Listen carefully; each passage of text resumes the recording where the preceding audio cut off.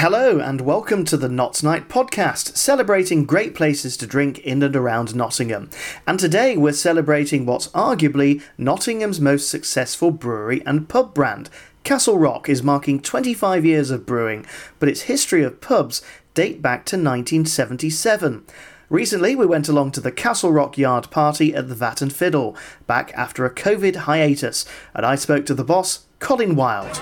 3 years ago we ran this party and it seems a long time ago now, but looking out, sunny day, seeing all these people enjoying themselves, drinking great beer, it's great to be back and really putting us through our paces with other hard working team members behind the bar pulling pints and laying the music on. It's quite emotional really. It's a sort of happy day. I mean, we're here at the Vat and Fiddle, which is the heart of your operation. It is where the brewery is itself. Generally speaking, it's my opinion that Nottingham at the moment is really buzzing. People have got back into the swing of socialising and supporting their pubs. Is that what you've observed across the sort of Castle Rock estate? Yeah, on the whole, yes.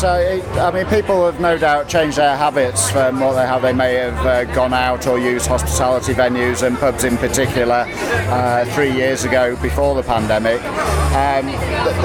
The sun comes out. I think people are going out because clearly they've missed that social need of connecting with people and seeing friends they might not have seen for a long time and meeting new people and just having that vibe and buzz around. So it is feeling that Nottingham is coming back, but with people working from home, it's the times of day aren't quite, it isn't quite back to how it was, but as I say, days like this and having so many people at our yard party, we're absolutely delighted that we're now allowed to do that. What are you seeing with venues like the City Centre, say the Keen's Head, or indeed here at the Vat and Fiddle when it comes to footfall, that traditional after-work drinking, has that waned a little bit, do you think? It's horses for courses. In some cases, people who would have worked in the office Monday, Tuesday, Wednesday, Thursday, Friday are now only working Tuesday, Wednesday, Thursday.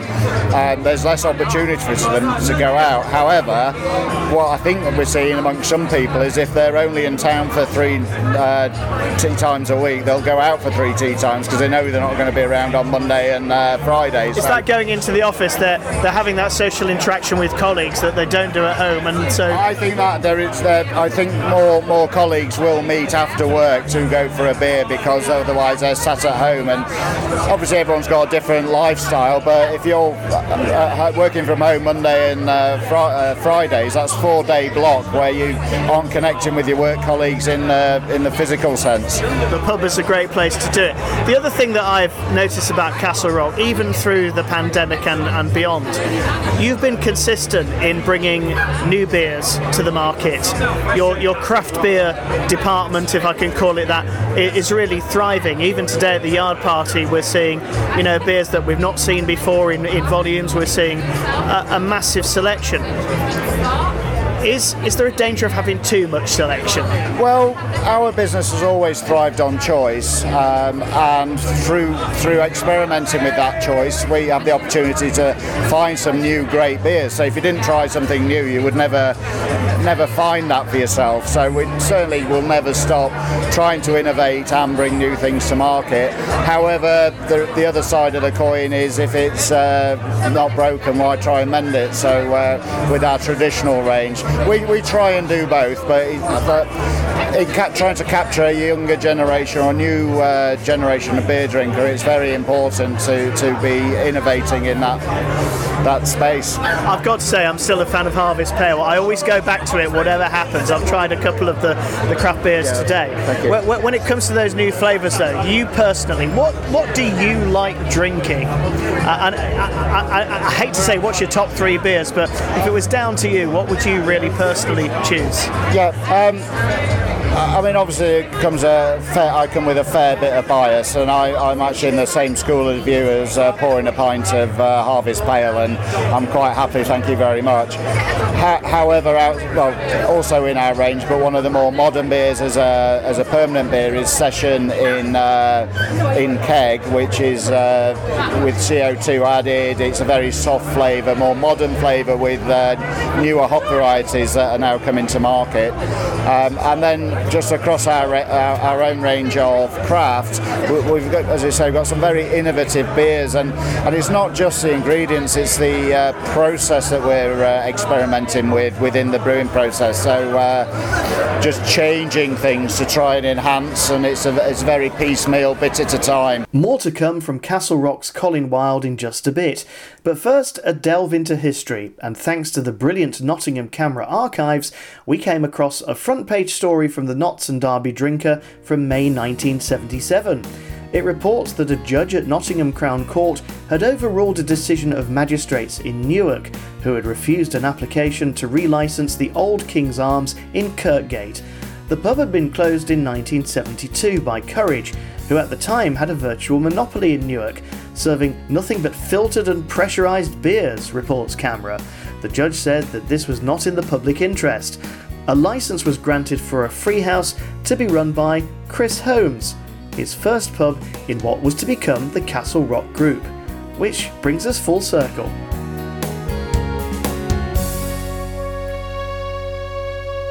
You're listening to the Notts Night podcast, celebrating great places to drink in and around Nottingham.